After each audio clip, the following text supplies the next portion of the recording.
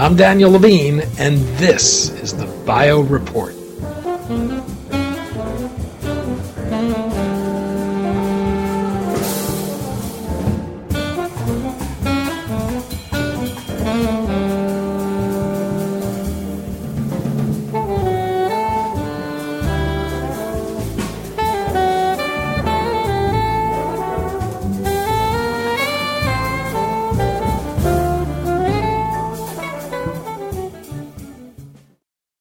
Brittany Maynard, a 29-year-old woman with terminal brain cancer who chose to end her own life with a lethal dose of medication, sparked a renewed discussion of so-called death with dignity laws. Maynard had become visible on social and traditional media in her final weeks as she campaigned for legislation now pending in several states. We spoke to Alan Meisel, professor of law and bioethics at the University of Pittsburgh and founder and director of the university's Center for Bioethics and Health Law, about the Maynard case, the state of existing and pending legislation, and whether Americans are becoming more willing to discuss the need to balance technological interventions with quality of life issues when considering their own deaths.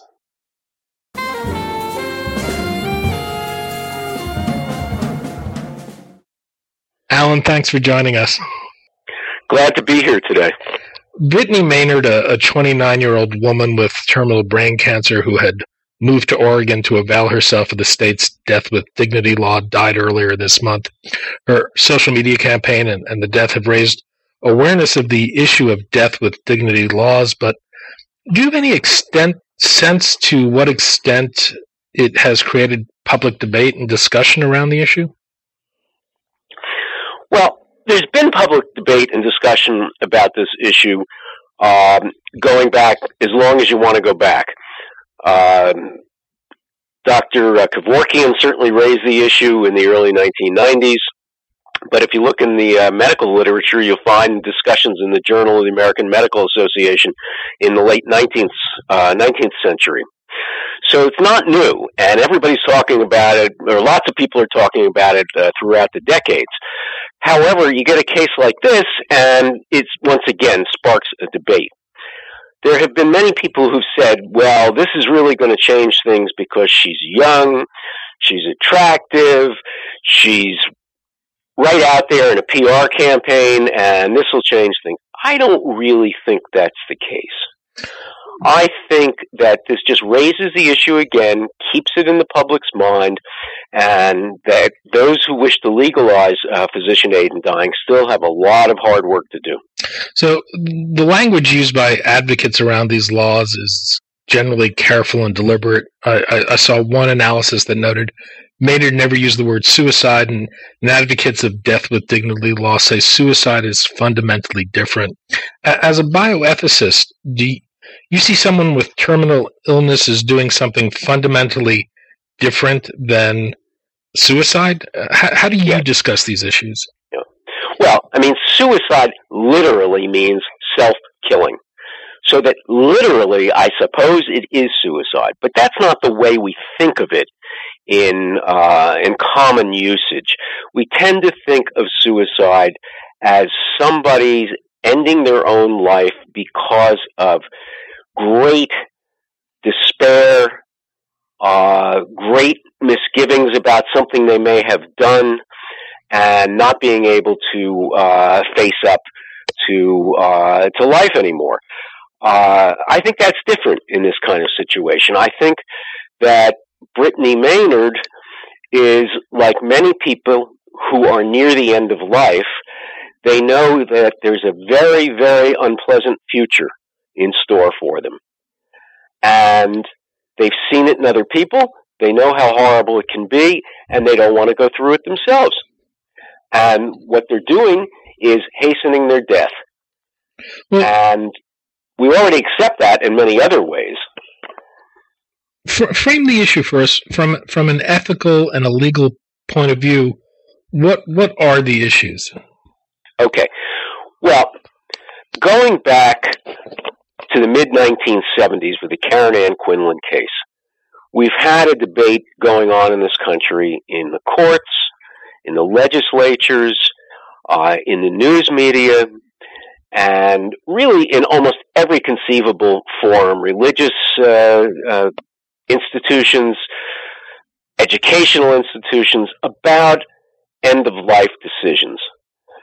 And prior to the mid-1970s, there weren't really that many decisions that had to be made. People got sick or they got injured, and they may have lingered for a while, and then they died. Yeah, there were interventions, of course, that could bring them back, but beginning in the 70s with the Karen Quinlan case, we had experienced medical interventions such as a ventilator, which would keep people alive almost indefinitely, and not necessarily in a condition that they would want to be in. And I think that's what this debate is all about. It's about quality of life as judged by the patient. And nobody came along to Brittany Maynard and said, you've got a terrible quality of life here, or you're going to have a terrible quality of life. Rather, what she said is, I don't look forward to the quality of life that I expect to have, and I don't want to have that, and I want to avoid it. Now, if she were being kept alive by some kind of medical device, a ventilator, kidney dialysis, or drugs, or something like that, it would be perfectly legitimate for her to authorize the withholding or withdrawal of that treatment and allowing her to hasten her own death passively by withdrawal or withholding of treatment. That is very well accepted everywhere in the United States. Now, that's not to say that you don't sometimes get resistance from family members and from doctors and whatever, but as a legal matter, that's pretty clear. But what about the patient, like Brittany Maynard, who isn't being kept alive by medical treatment, but who anticipates a quality of life just as bad or maybe even worse than somebody who is being kept alive by medical treatment? So that's what's really sparked the debate about what is sometimes referred to as death with dignity, sometimes referred to as physician aid in dying or medically assisted dying, or sometimes referred to as mercy killing or physician-assisted suicide. Well, what are the issues here for a doctor versus a patient, and are there competing interests? Yeah, well, physician aid in dying, death with dignity, is legal, certainly in Washington and Oregon. Both states' legislatures passed laws, and the governor signed them, making it legal for a patient to obtain a lethal prescription from a physician and take that lethal prescription if they were terminally ill.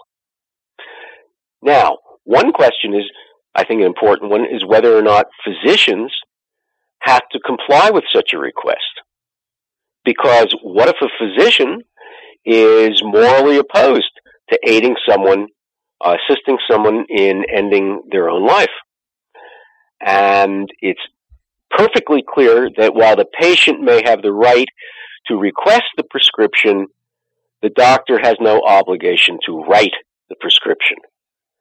In that regard, it's similar to abortion, to which many physicians are morally opposed. And if a patient comes to a obstetrician gynecologist and requests an abortion, and the doctor is free to say no for any reason whatsoever. And that's true here as well. You mentioned 2 states. I was under the impression there were a few more. How many states today have laws that permit physicians to assist patients who want to die? And what do those laws allow? Well, right. There are 2 states that clearly have such laws. Well, let's say 3. In addition to Washington and Oregon, there's Vermont, have passed laws allowing doctors to write a lethal prescription for a patient. Now, note that that's write a lethal prescription. The patient has to decide to take the medication. And it's been frequently the case in Oregon, which has the longest record here, that doctors write a prescription at a patient's request, and the patient doesn't take it. So in a sense, it's an insurance policy that the patient has bought. Just in case things go really badly, I want to have this medication available. So we've got 3 states with laws on the books. 2 other states,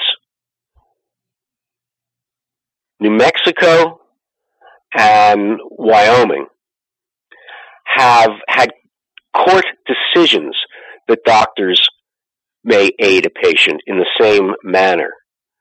But it's a little bit unclear in New Mexico whether this applies statewide and whether it will get overturned on appeal.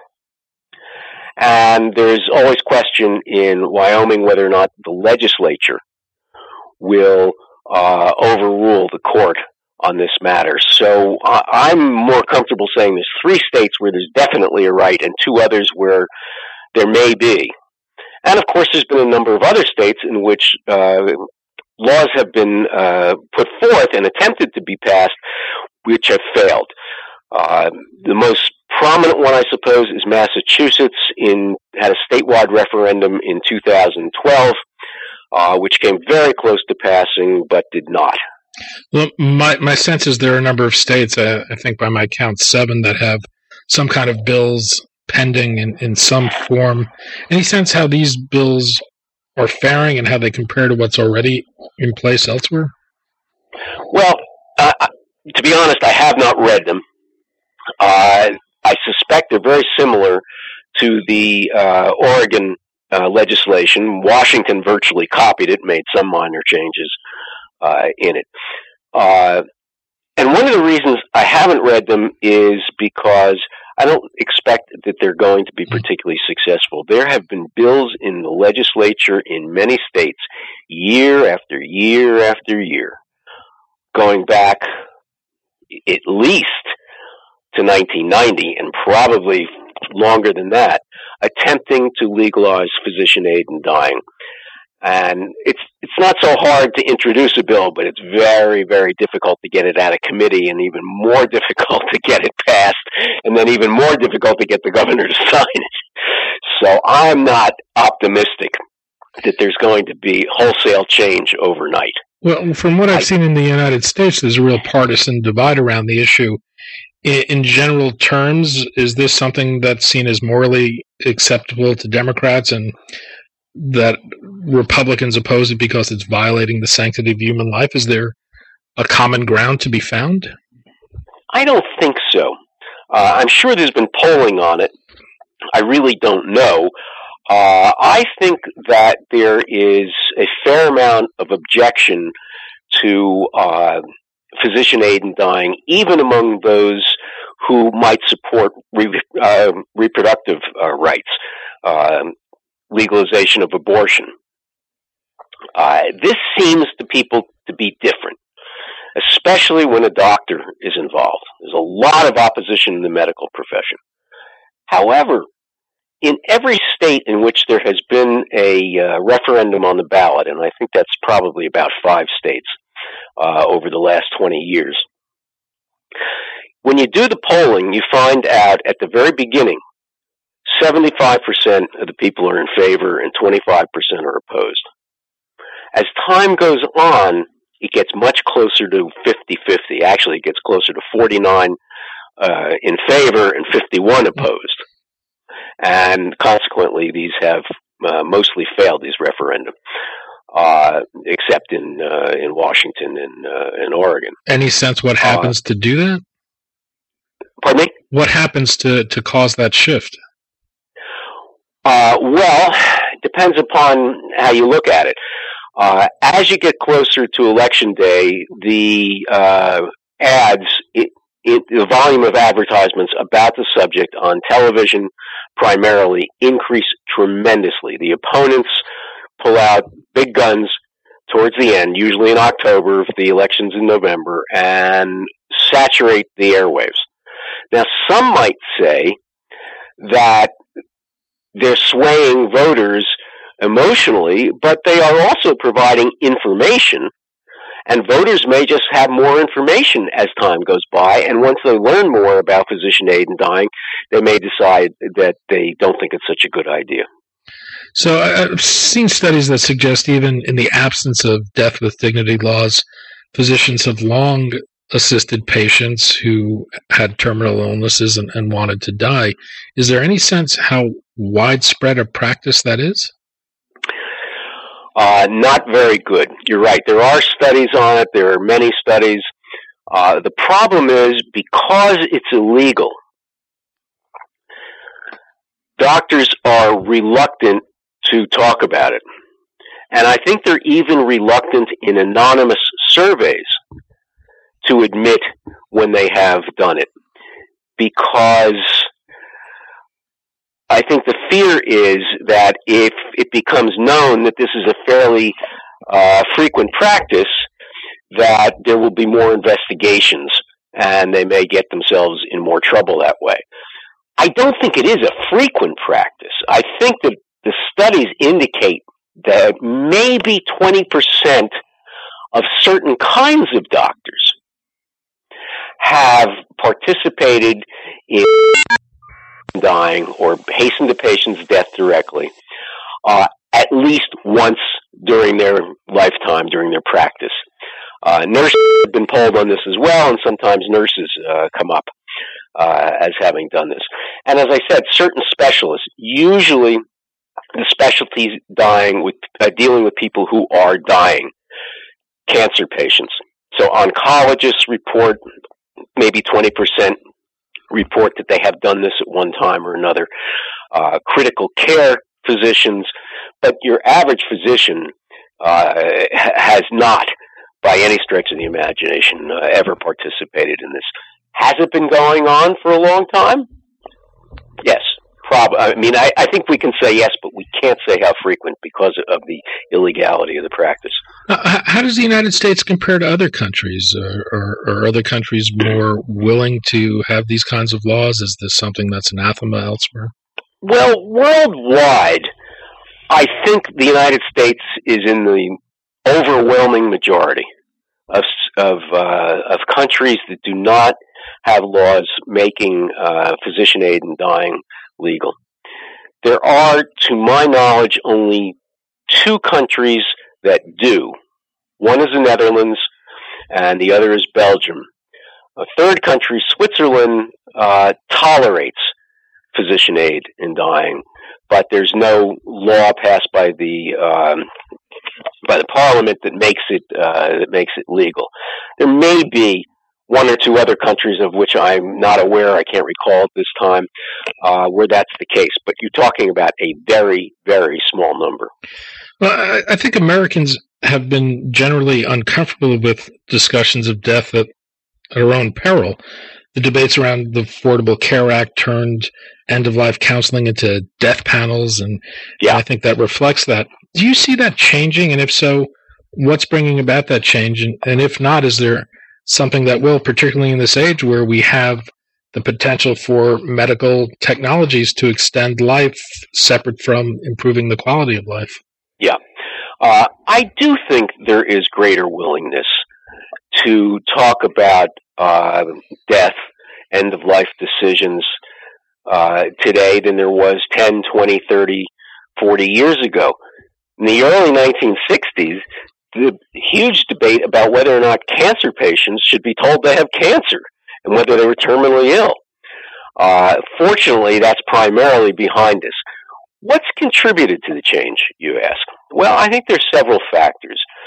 One is a constant drumbeat of people who realize that it can be very inhumane to administer and undignified to administer medical treatment to people who don't want it at the end of their life. Second, there have been lots of lawsuits since 1976 with the Karen Quinlan case about this issue, and they have overwhelmingly favored a patient's right to refuse treatment. That's led then not only to court decisions, but to actions by state legislatures to adopt living will laws and health care power of attorney laws by which people can authorize others to make decisions for them and authorize them to end life support. So it's now very well accepted that that's the case. So the law has played a tremendous role in this. Medical education has played a tremendous role too. Doctors are now taught in medical school and in their residencies and fellowships about end-of-life decisions and the rights of individuals to make these decisions, and that they are not morally obligated to provide treatment at all costs, especially when the patient refuses. So medical education has been important. I think the third, and in the long run, the most significant development is the aging of the population. That more and more people face these issues first among their family members, their parents, their grandparents, siblings, aunts and uncles, and then themselves. And people have seen enough bad deaths close up that they're eager not to go through that themselves and willing to first write living wills and healthcare powers of attorney. Second, talk to family members about these things, which used to be sort of taboo. And finally, campaign for changes in the law to allow not only the withholding of treatment, but the active administration of some agent that will end the patient's life. Alan Meisel, professor of law and bioethics at the University of Pittsburgh and founder and director of the university's Center for Bioethics and Health Law. Alan, thanks so much for your time. Thank you. It's a pleasure being here today.